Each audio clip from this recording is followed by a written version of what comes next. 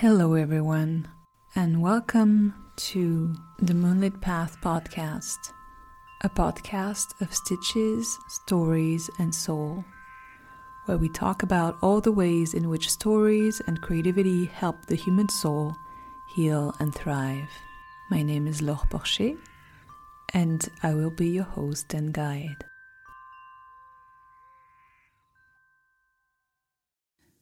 Today on the podcast, I am super excited to interview Amber McBride. Amber, also known by her poetry students as Miss Mermaid, estimates she reads about 100 books a year. When I read Amber's books a few months ago, I immediately wanted to get her on the podcast. Her debut young adult novel, Me Moth, was a finalist for the National Book Award and won the 2002 Coretta Scott King John Steptoe Award for New Talent, among many other accolades. She's a professor of creative writing at University of Virginia and just published her second novel in verse, We Are All So Good at Smiling. Hi, Amber. Thank you so much for coming to this podcast. Thank you for having me. I'm really excited to be here. I'm really excited to have you. And before we get into your books and all of this, I always ask one question to start the podcast, which is, what is your favorite story? And what does it say about who you are? Such a good question. In general, I like all fairy tales, but I think that right now, at least for the last 5 years, it's actually been a movie, which is The Shape of Water by Guillermo del Toro. When I first saw that movie, it was this mixture of fairy tale and what are our actual, the things that are wonderful about us, and this individuality about the main characters that, I was obsessed. I was in the world so much. And for me, a person who, my students, literally, my nickname is Miss Mermaid as opposed to Professor, because the inside joke is I believe in mermaids. I always have. And that movie, just even the way it was filmed, is just so beautiful. And it is a fairy tale. It's I love when a new fairy tale comes on the scene. And that one just blew me away. And I think I'm just a person who thinks that there's beauty in the unknown. I'm okay with not knowing everything. I'm okay with learning new things. And I'm okay with things that startle me that might not be something that we can actually explain by science or anything like that. Yeah, I love that movie as well. It's so good. And I relate to the mermaid. One of my favorite stories was The Little Mermaid, the original version, not the Disney version, the not happy ending version. Right, because all the fairy tales for Disney have been shifted a bit to make them more child friendly. Cinderella's not the same. And the originals are the unique ones. They're the true ones, the things that tell you something about the human condition. So yeah, I'm definitely a fan of the originals, not the Disney ones either. Yeah. Child friendly is, I don't know, as a child reading the original Little Mermaid, I related so much to her being pricked by 1,000 needles every time that she walked. And I related so much to the ending where she had to give up her soul, become foam, because she really couldn't betray her own love for this person. Yeah. And it's the idea that kids can't understand complex things like that make us simplify these fairy tales when, you're saying, it could be a better experience and have them think more deeply on something when it's the original. I think of that with the film. Have you ever seen The Last Unicorn? I don't think I have, no. I feel like it was made in the 1980s, but it's a bit more of a grim, kind of gritty fairy tale. It was one of my favorites when I was younger. And it has the same vibe. The unicorn ends up being part of the sea because she can't betray the person she loves. It's really based off the Little Mermaid story. You should check it out. I think you would like it. Yeah. I will. And it's also underestimating children. When I was a child, I had a taste for dark things and I was living dark things. And it was helpful to me to have them in stories. I wouldn't have been able to relate or to recognize myself or to help myself with stories that were Disneyfied. Yeah. And that's the thing about having inclusive stories. Because you're saying you translate, books is those stories that might be a bit grittier, that, might not get all the attention at first, like those are some of the stories that kids relate to the most. And I think that, like what you're saying, if you don't see yourself in the story and everything is perfect, how are you learning about yourself, and how are you saying, oh, there are people living like me? There are people who relate to this situation. Yeah. So, yeah. And potentially there's a way out also, or there's a way that you can actually survive, even if it doesn't have a happy ending, or if the journey is not made easier in the way that the tale is told. I think that's basically what resilience is about. And it's super important as a child, I think, to experience that tension within stories as well. Definitely. Completely agree. Yeah. So congratulations. Your second book, We Are Also Good at Smiling, is doing amazing from what I can see. It's weird. And I'm so glad, because I loved it so much.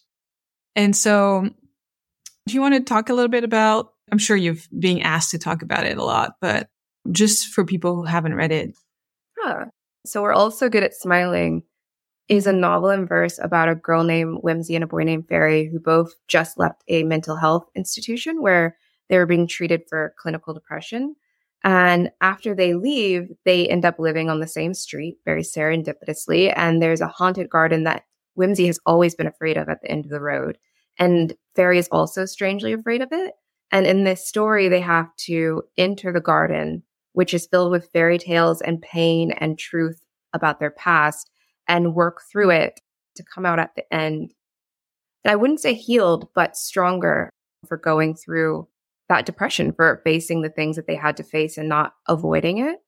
And for me, it was very much, I guess, a reckoning with myself. I've always had clinical depression since I was very young. I feel like people always would ask me, oh, you're doing well, because they see you smiling. And I'm like, ma'am, I'm on 3 antidepressants and I'm tired and I'm faking this, is really, the answer you want to say so much. And so that's where the title came from. We're also good at smiling. We're also good at pretending that we're fine, like putting on a performance. But in reality, we have a lot of pain that we want to talk about. And we don't normalize talking about that, specifically with young people.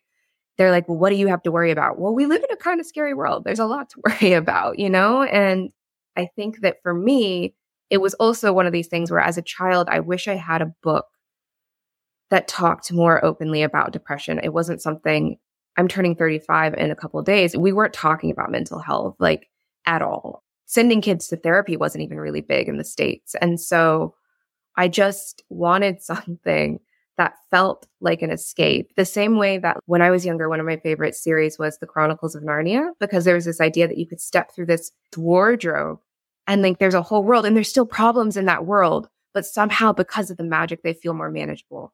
And that's kind of the vibe of it. I couldn't write a story that was just like, this is a girl with depression, this is a boy with depression, because I can't even describe it, right? So the only way I could do it was through creating a whole fairy tale around them. Yeah. I mean, your writing is gorgeous. I love poetry. I don't know poetry very well, but it's an art form that really speaks to me. And I really fell in love with Me Moth when I read it, your first book. My job sent me both, and I was like, okay, This is amazing. But I agree in the sense that we don't talk about it, partly also because it makes people really uncomfortable to be with pain. Yeah. And also because we live in a world where we have to have justification for our pain. Ooh. It has to be rational. You know what I mean? Mm. We have to have a tragedy or whatever. And I work in a field where it's understood that we very often carry stuff that we don't even know about. Mm-hmm. And that's one of the things also that I really liked in your books. Both of your books, there's a very strong relationship to ancestry and to, in the case of We Are Also Good at Smiling, there's a relationship to secret. Mm. And the secret, in a way, being the cause for the symptoms, like the depression and what's happening. And in your book's case, it's a secret that's from the lifetime of the main characters. But very often, it's actually a secret that is 1 or 2 generations removed. Yeah.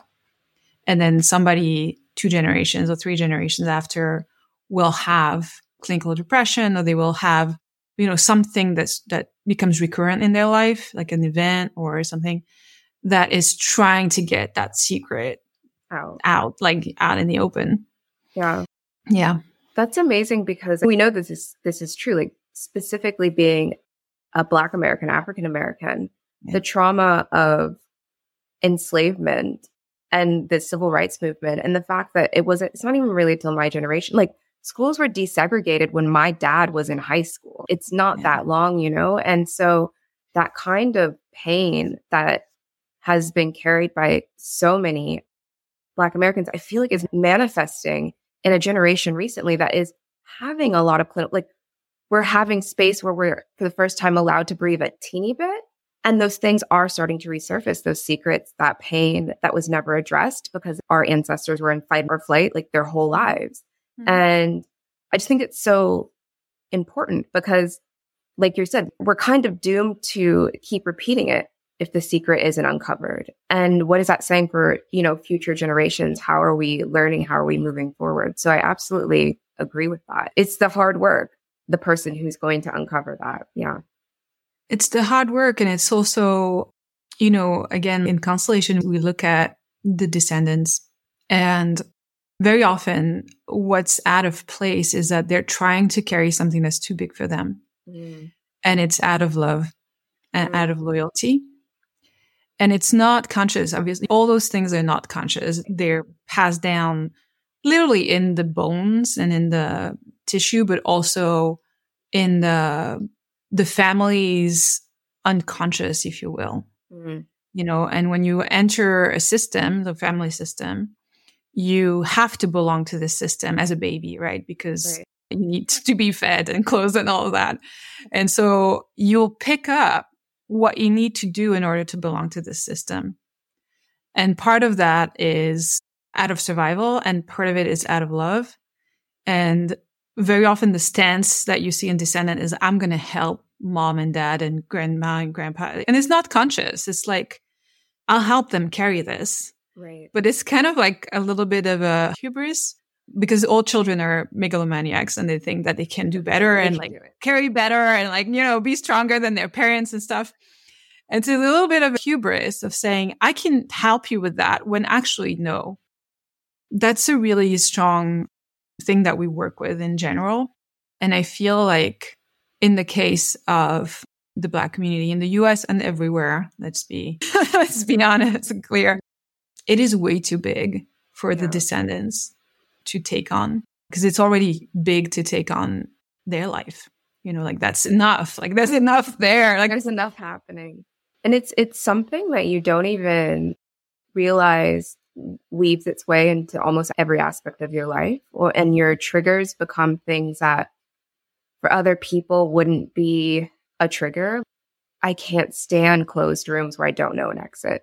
I can't do it. And I know a lot of people, I know a lot of Black people have that, where I know, for example, my dad, he hates getting haircuts because it's a place where it's he's in the middle of a haircut. How does he get out? How do you escape? And this idea that anything could happen at any time and you're living like that all the time, it's hard. It's hard subconsciously and consciously. And then when I go to my therapist, I switched to a Black therapist, which made a huge difference. And when you start to realize that actually the things we need to be talking about aren't even the things that are happening right now, it's the past. And how are we going to work through that? Because if you're carrying all of it, you're never going to address the issue in front of you. And so it's so interesting. I didn't know that's exactly what you worked on, and completely 100% agree on addressing that. And the idea that we wouldn't carry our ancestors with us, it doesn't make sense to me. And people who don't believe that, I'm that's what a family line is. Really? But yeah. But, what you're talking about, this thing of looking for an exit and all of that, those are functions of survival. Again, in constellation, we say there's no dysfunction. What you call family dysfunction or dysfunction, it's never a dysfunction. At some point in the system, it was a function of survival. And so because the survival is the main goal of the family system, anything that's a function of survival gets passed down really strongly through the body. Yeah, right. And so another example of that is, for instance, I'm hypermobile. My joints like go all the way, which is not, it's like not great. Not great, yeah. So technically it's dysfunctional. But one day I went to see an osteopath. I don't remember, somebody in France. And they were like, who got committed in your family? Like involuntary committed. And I was like, my great grandmother. Why? And they were like, oh, it's to get out of the straitjacket, the hyperlaxity. And I was like, okay, that makes sense to me. That makes sense. No, it makes sense to me too. I got goosebumps because it's like thinking about that. No, that's a whole poem. That's a whole book. See, now I'm like, that is so interesting. So like she was like involuntarily institutionalized and died. And then the hyperflexibility that you have is what she would have needed to like get out, like this escape. It's beautiful and it's sad at the same time. Like you said, it's out of love, all these things. Wow. Out of love and out of survival. It's like breadcrumbs that our ancestors are leaving behind for us to survive, except that they're not appropriate anymore in the time that we're living in. And so that's for us to like sort through. Okay. And some things you can't, like, obviously I'm like, that's never going to change. Like I'm hypermobile, but there's some stuff. And that's probably what we do with constellation is like to sort through. Okay. I don't need this anymore. Thank you. I don't need this anymore. And this, yes, I really need it. This is still useful. I didn't mean to talk about my work so much in this podcast, but I thought it resonated so much with your work as well. Yes. No, I'm very interested in that. But another aspect of your work that I really love is how you incorporate existing stories into your books. And for Mimos, it was more of like the origin story of the Dene. And then We Are All So Good at Smiling, they're like, all the fairy tales. Yeah. Well, one, I just think that the stories of our ancestors and the stories, fairy tales that were crafted that all have a lesson at the heart are important to remember. And I think they're still relevant today. Specifically in Mima, Sani and Ma both had very similar ways of looking at the world, of the universe, their ancestors and the respect they had for it. And it really just made sense. But for me, as a person who practices Hoodoo, if I'm not putting history or ancestry in my story, it just doesn't work. I think that storytelling predates the written word by thousands of years. The stories that our families have told us and the stories that get passed down. And then the stories, like, for example, for Navajo, the Dene, like, I had to talk to my aunt, and some of these stories aren't written down. Like, these are stories that are, if you're not part of that community, oh, well. And there were stories in that one specifically, which I didn't share because it wasn't something that was for open conversation. And so the magic of that, the magic of your history being an oral one is beautiful to me. And then also for fairy tales, We're All So Good at Smiling, I think that we often see fairy tales as childish, the way that we branded them today as for children. But fairy tales really are almost like fables that are teaching us lessons that we need to carry on or remember. And I think that whether it's Baba Yaga, whether it's Anansi the spider who says, be careful for witty people, like, they're all telling you something. And I think that for me as a child, having access to these stories, they taught me so much more about life than life did sometimes. And I thought that for Whimsy, whose grandmother in the book practiced Hoodoo and who was like, no, Fae people are real, like this magical undertone in the world is real, they were really important to Whimsy. And I think that they were the things that fortified her. And so in this garden, they were the things that she encountered. But yeah, I think that stories and fairy tales in particular carry history in a different way. Zora Neale Hurston said, who was a folklorist, she said that fairy tales carry the history of the people. And history is like the history of the oppressor or whoever won.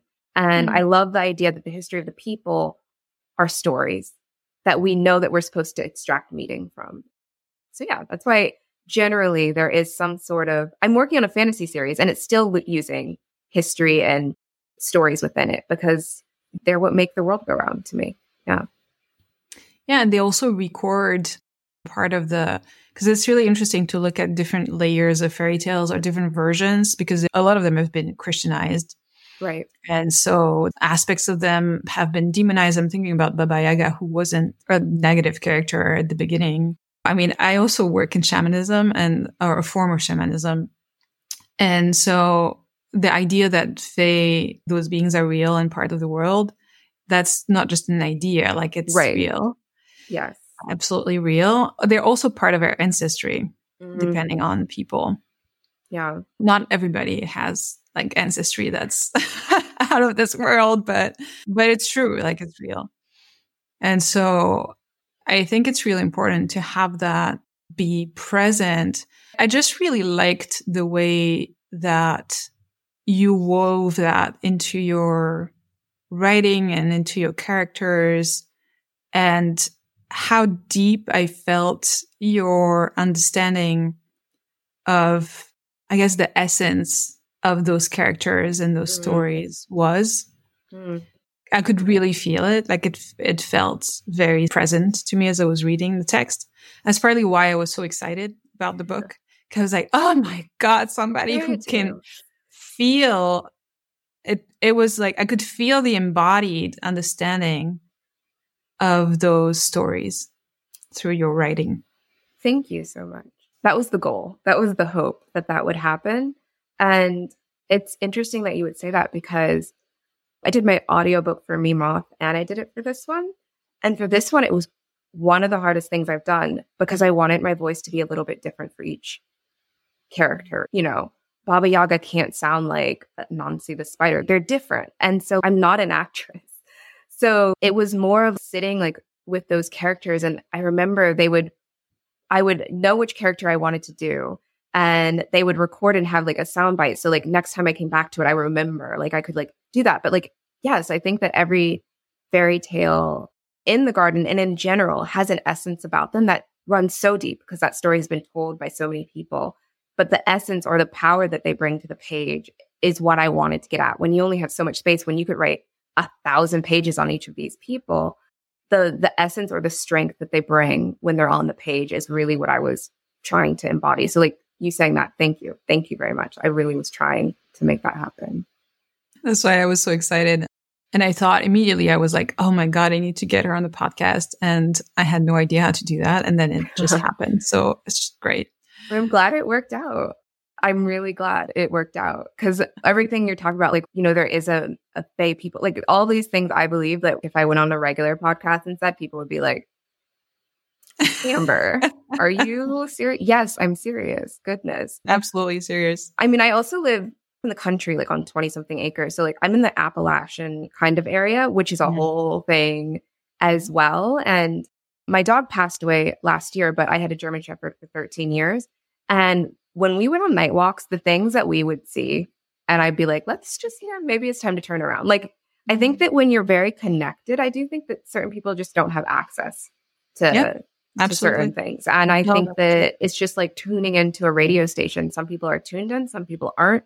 And I do have this very deep belief that pets are like almost a very centering thing, because they just work in their instincts so much. I do feel disconnected a bit more ever since my dog passed away, but like definitely a huge part of my life as well. And I definitely believe in everything that you were touching on. Yeah. And you're more or less connected also depending on how magical your ancestry is. There's like a number of things that happen that make you more or less connected. And definitely pets can also make you more connected in the way that they're like a familiar, if you will. Yes. And they will kind of protect you also, so that you have more ability to see and to be aware, because you have more protection as well. Yes. So there's all that aspect. But talking about magic, would you talk a little bit about hoodoo? Because I'm more like on the Nordic shamanism side with my ancestry. Yes. And so I'm actually really curious about. I think that what's beautiful about Nordic, African American, Scottish, like all of that, is that there is this deep-seated respect of nature in all of these. But hoodoo specifically is an African American folk magic system. So when enslaved Africans were stolen from Africa, they weren't allowed to practice their own beliefs anymore. It was illegal. They would be killed or beaten for it. And so Christianity was forced on them.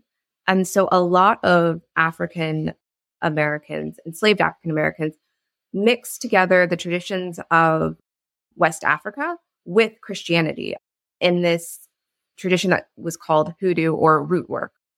And basically, it's this deep connection with ancestors so that when things are not going your way or you're down or you're sick, the ancestors are there to support you. And one of the strongest aspects of Hoodoo, which made it so dangerous, where some practitioners were specifically in like the 1940s and 30s arrested for practicing, is that there is no good or bad. It's balance. So if someone harmed you in a way that your enslaver would, nothing that you do would be unfair to put or wish on them. And I think that there's a strength in that, of this idea that good and bad, no, there's balance. There's what people do to you and then how you can react. But it works a lot in plants. It's a closed system. So a lot of it is you have to find your own teacher. But I guess the more surface level is that it works with herbs and offerings to connect with your ancestors, to receive messages and guidance, and also strength. And also they can work within the spirit world to tilt the odds in your favor, to help you get through any sickness or someone who's blocking your path. Outside of that, practitioners have spell work and rituals that involve a bit more things like bones and things like that to help people who don't necessarily practice, but to give them that same protection. So it works a lot in magic and ritual and ancestors.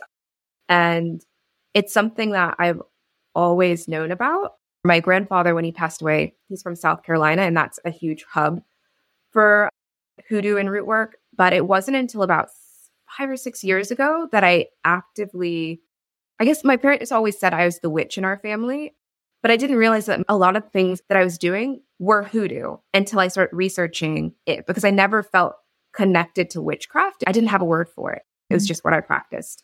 And so when I found that and really researched and found my own teacher elder to help me, the world really started to open up and a lot of things started to make sense. So it's a really profound practice. And the United States is so big. Based on where you live in the United States, it's a little different. New Orleans hoodoo is a little bit different than Virginia or South Carolina hoodoo. And I'm working on a nonfiction book because I do think a lot of African Americans don't even know about it and they don't have access to it because that history was something that was hidden and you got punished for. And so I just want more people to know they have a very strong connection to their ancestors and they can have access to it. Yeah. That's wonderful, because it is lacking in the general understanding of things and self. And it's interesting that you were talking about the support of the ancestors and stuff. And I mean, constellation was actually created by a German man, but he had lived with a Zulu for 15 years. And a lot of constellation is based of what he observed. And we always kind of honor that lineage. But the notion of support from the ancestors and the strength from the ancestors, because whatever your ancestors went through, because very often people are like, oh yeah, my family, there's so much tragedy, so much terrible things, and it's all so heavy to carry. And in Constellation, we have this vision that actually all these people survived long enough for you to be here. Right. So that means that there was a huge amount of strength, because otherwise they wouldn't have.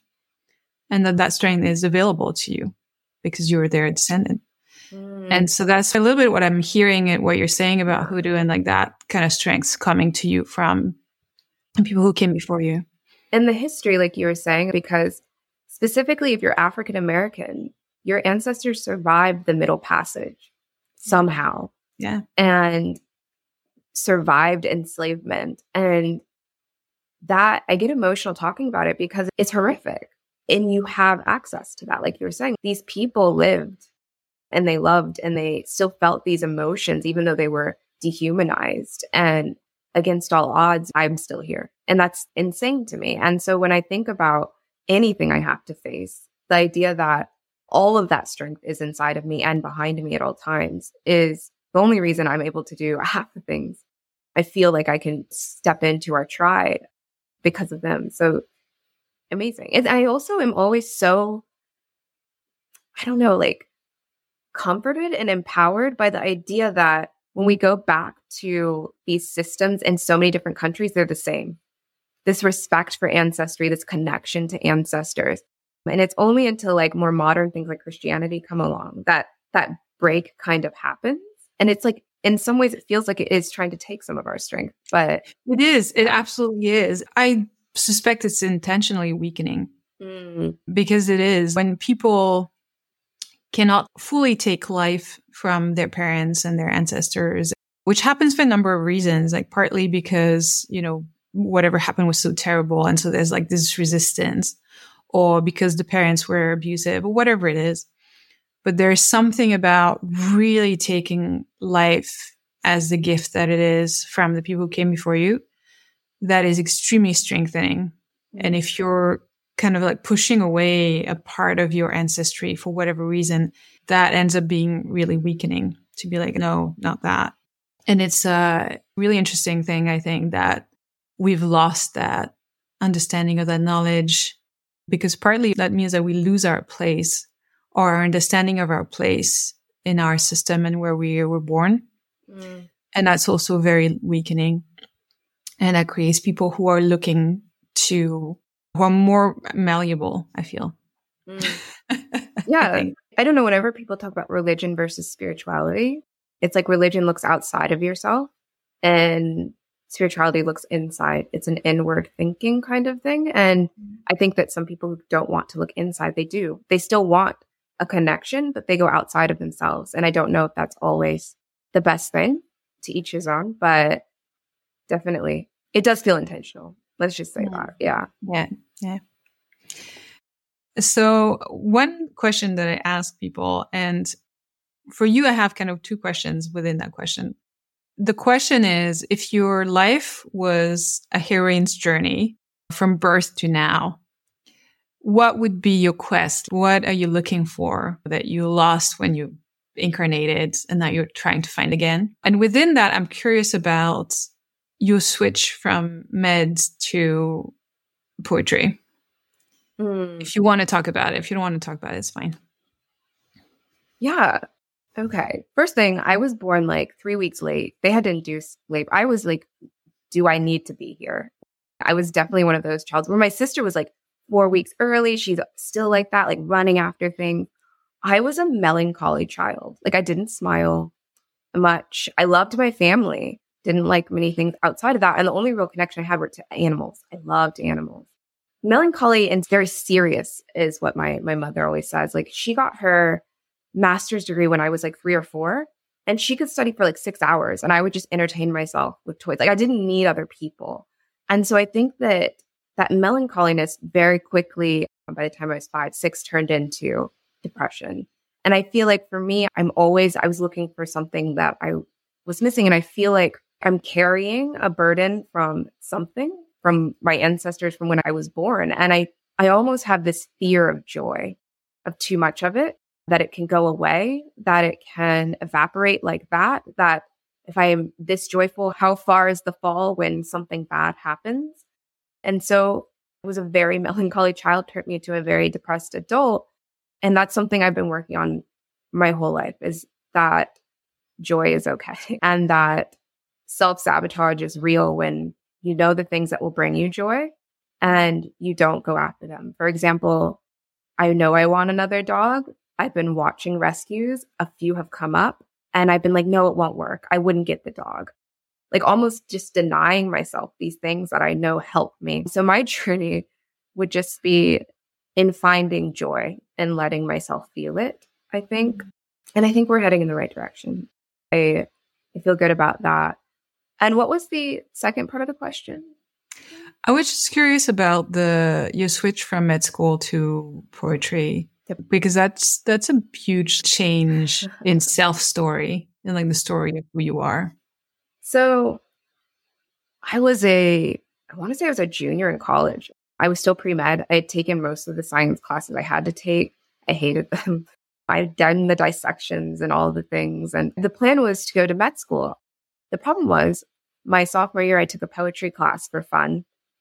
And it was like breathing. Like it was so natural to me. And I couldn't No matter what, even if I overloaded my schedule, I would work in a creative writing class every semester because that was the thing I was excited about every week. That was the thing I went to. I skipped some other classes, and it started being one of my favorite things. And one of my teachers was like, you might be able to make a career out of this. It's such a natural thing to you. You don't take any of the other classes. And so my junior year, I started thinking about it, but I was afraid of disappointing my parents, like a doctor in the family. It's huge. It was something my grandparents wanted, something everybody really wanted. And then at some point during my junior year, I don't remember when, I got into a car accident. And it wasn't a bad one, thank goodness. But it's one of those things where I went to the hospital and I was like, I don't like it here. I don't like anything about this. Like, I don't know that I could accept people's pain every day. I don't think I'm that kind of person. I think I would take someone's death as it was my fault every time. I don't think this is for me. So I talked to my parents and my mother was like, if you can show me a responsible 10-year plan on how you're going to be a writer, we'll support you. But if you can't, because this is an artistic field, then you have to say, my parents paid for my college. So I was like, okay. And I came up with the plan and they were like, all right, we're behind you 100%. So I switched like literally that week to English major with a creative writing minor and an African studies minor because I wanted to learn more about African American studies as well because it's not taught in the public school system. And I had to do 18 credits a semester to get it done in the right time. And I did, but I loved it. And I applied to grad school right after and got my MFA at Emerson College in Boston. Soon after that, I went to the Furious Flower Poetry Center, which is a Black poetry center in the United States. I worked there for a couple of years. And then I got hired as a professor and then started writing my first books, looked for an agent, all that kind of happened. But it was like the universe was like, girl, we're going to show you don't like hospitals. You don't like it here. Like, it's not going to be a big crash, but like you hate it here. Like, you can't wait to get out of this hospital. Why would you want to be a doctor? That's not who you are. Yeah. And it was in keeping with your quest for joy. Yeah. In a way, because the way you're talking about writing and the classes, like, oh, that was fun. That was joy. That was joy. So that kind of, made sense. Right. And I think that also, when we talk about ancestry, it's that my parents worked so hard so that my sister and I would have the opportunity to make decisions that brought us joy. And when the time came to test if they really believed that, they believed in me. And they said that, no, this is okay.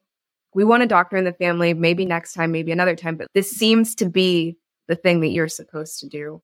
And so, yeah, I did. And then when I was at JMU, James Madison University, I was only in the poetry minor officially for 1.5 years, basically.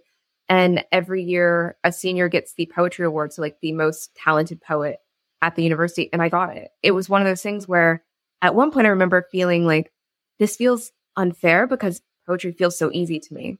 And so then when I got to grad school, that's where I was able to really take it seriously and challenge myself more, not just, oh, I'm good at this, but really start to investigate how can I be the poet I want to be now.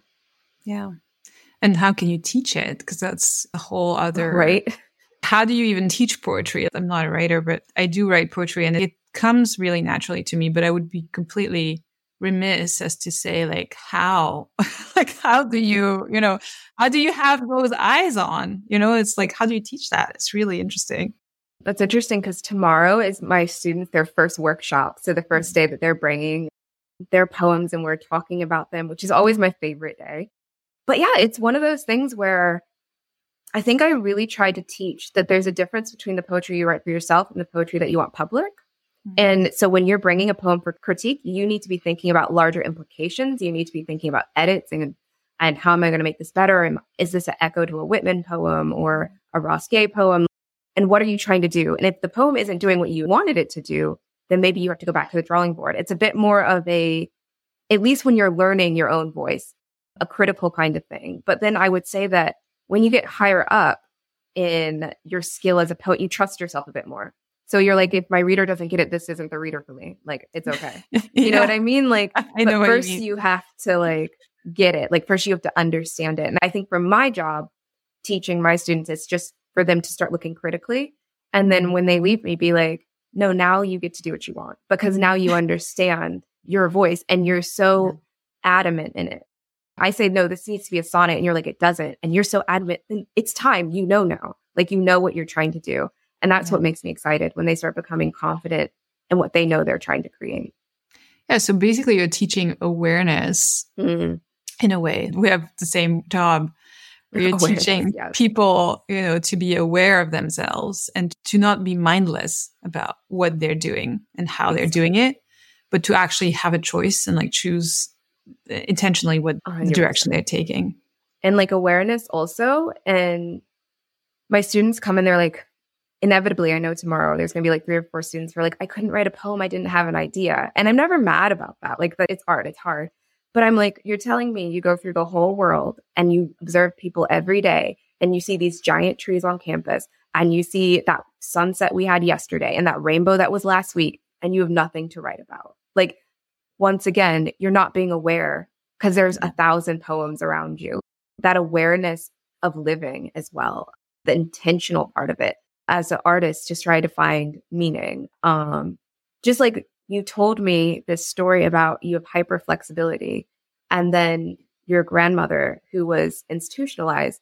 And I'm like, that's an entire novel right there, just investigating that. And like, it could be a fantasy novel or something. You could do it however you want, but like, there's a whole novel there just on this one tidbit of information someone told me. And so teaching them how to be observant and pay attention to what people are saying so that they always have access to plenty of material because it's everywhere.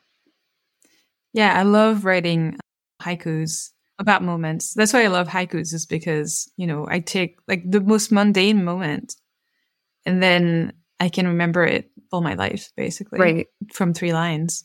They're one of my favorites as well, because when we talk about joy, I remember when I went to grad school and I was sitting in a coffee shop and I was working on a poem that was driving me crazy. And I looked up and people were walking by and I just felt pure joy in that moment. You know what I mean? And like when you write a haiku and you can remember that moment and keep coming back to it, it's almost like snapshots for yourself, like a journal for yourself of your best moments in life.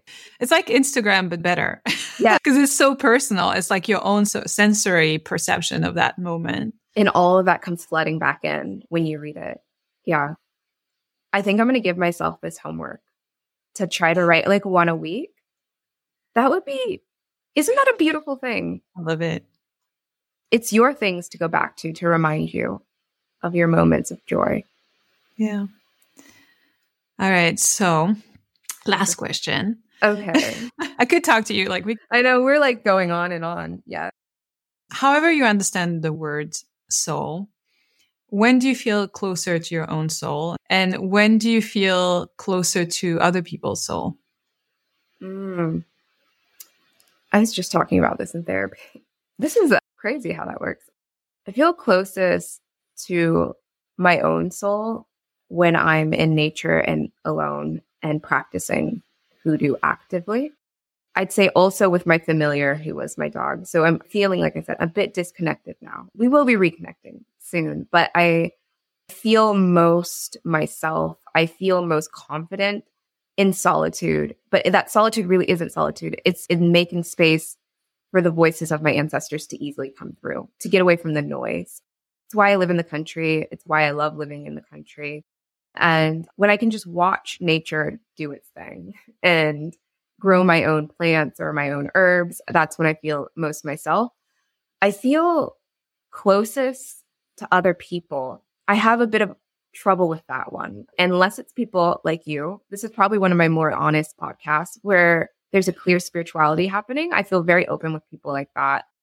And young people, I automatically feel open with people like that. Everyone else in between, I think I have a bit more of a wall. So when I'm teaching my students and we're on a roll and someone's laughing and like there's just camaraderie in the classroom and there's just vibration, like I feel very connected to my students. Or when I am living in the world normally and I run into one of my students, which happens a lot because I've been a professor for almost 10 years now, how that connection comes back like that of teacher, student, but also of respect that we have for one another. I respect young people as completely full human beings.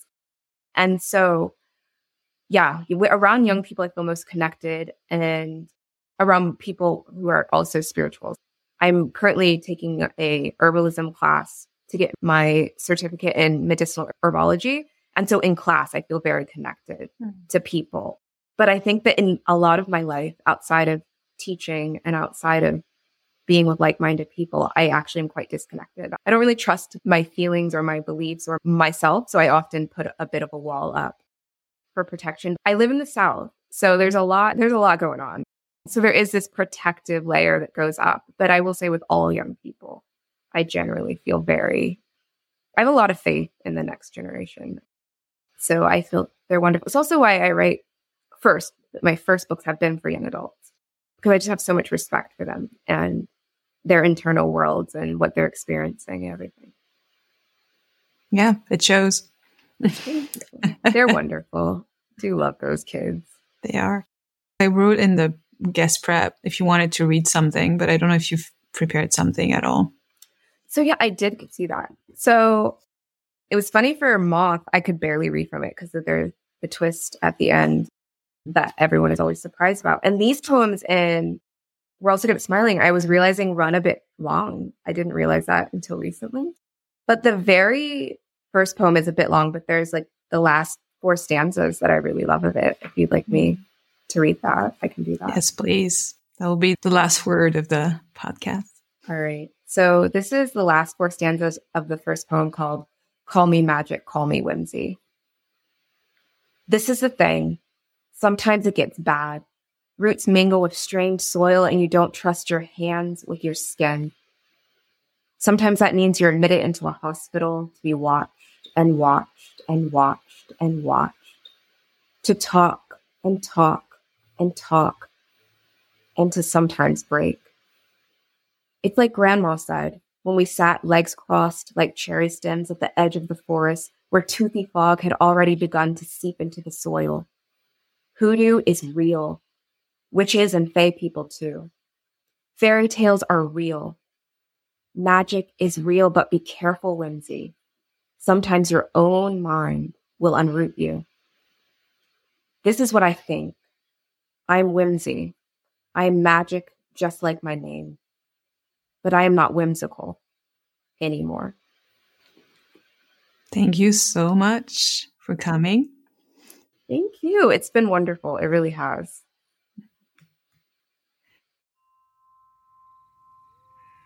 Thank you for being with us. The Moonlit Path podcast was born from the Moonlit Path course, a 10-month self-exploration through creativity guided by the moon. You can find more information about the course at www.moonlitpath.space, or you can go to the Moonlit Path Instagram at Moonlit Path Channel. Have a good day, have a good night, and until we meet again, may the moon smile upon you.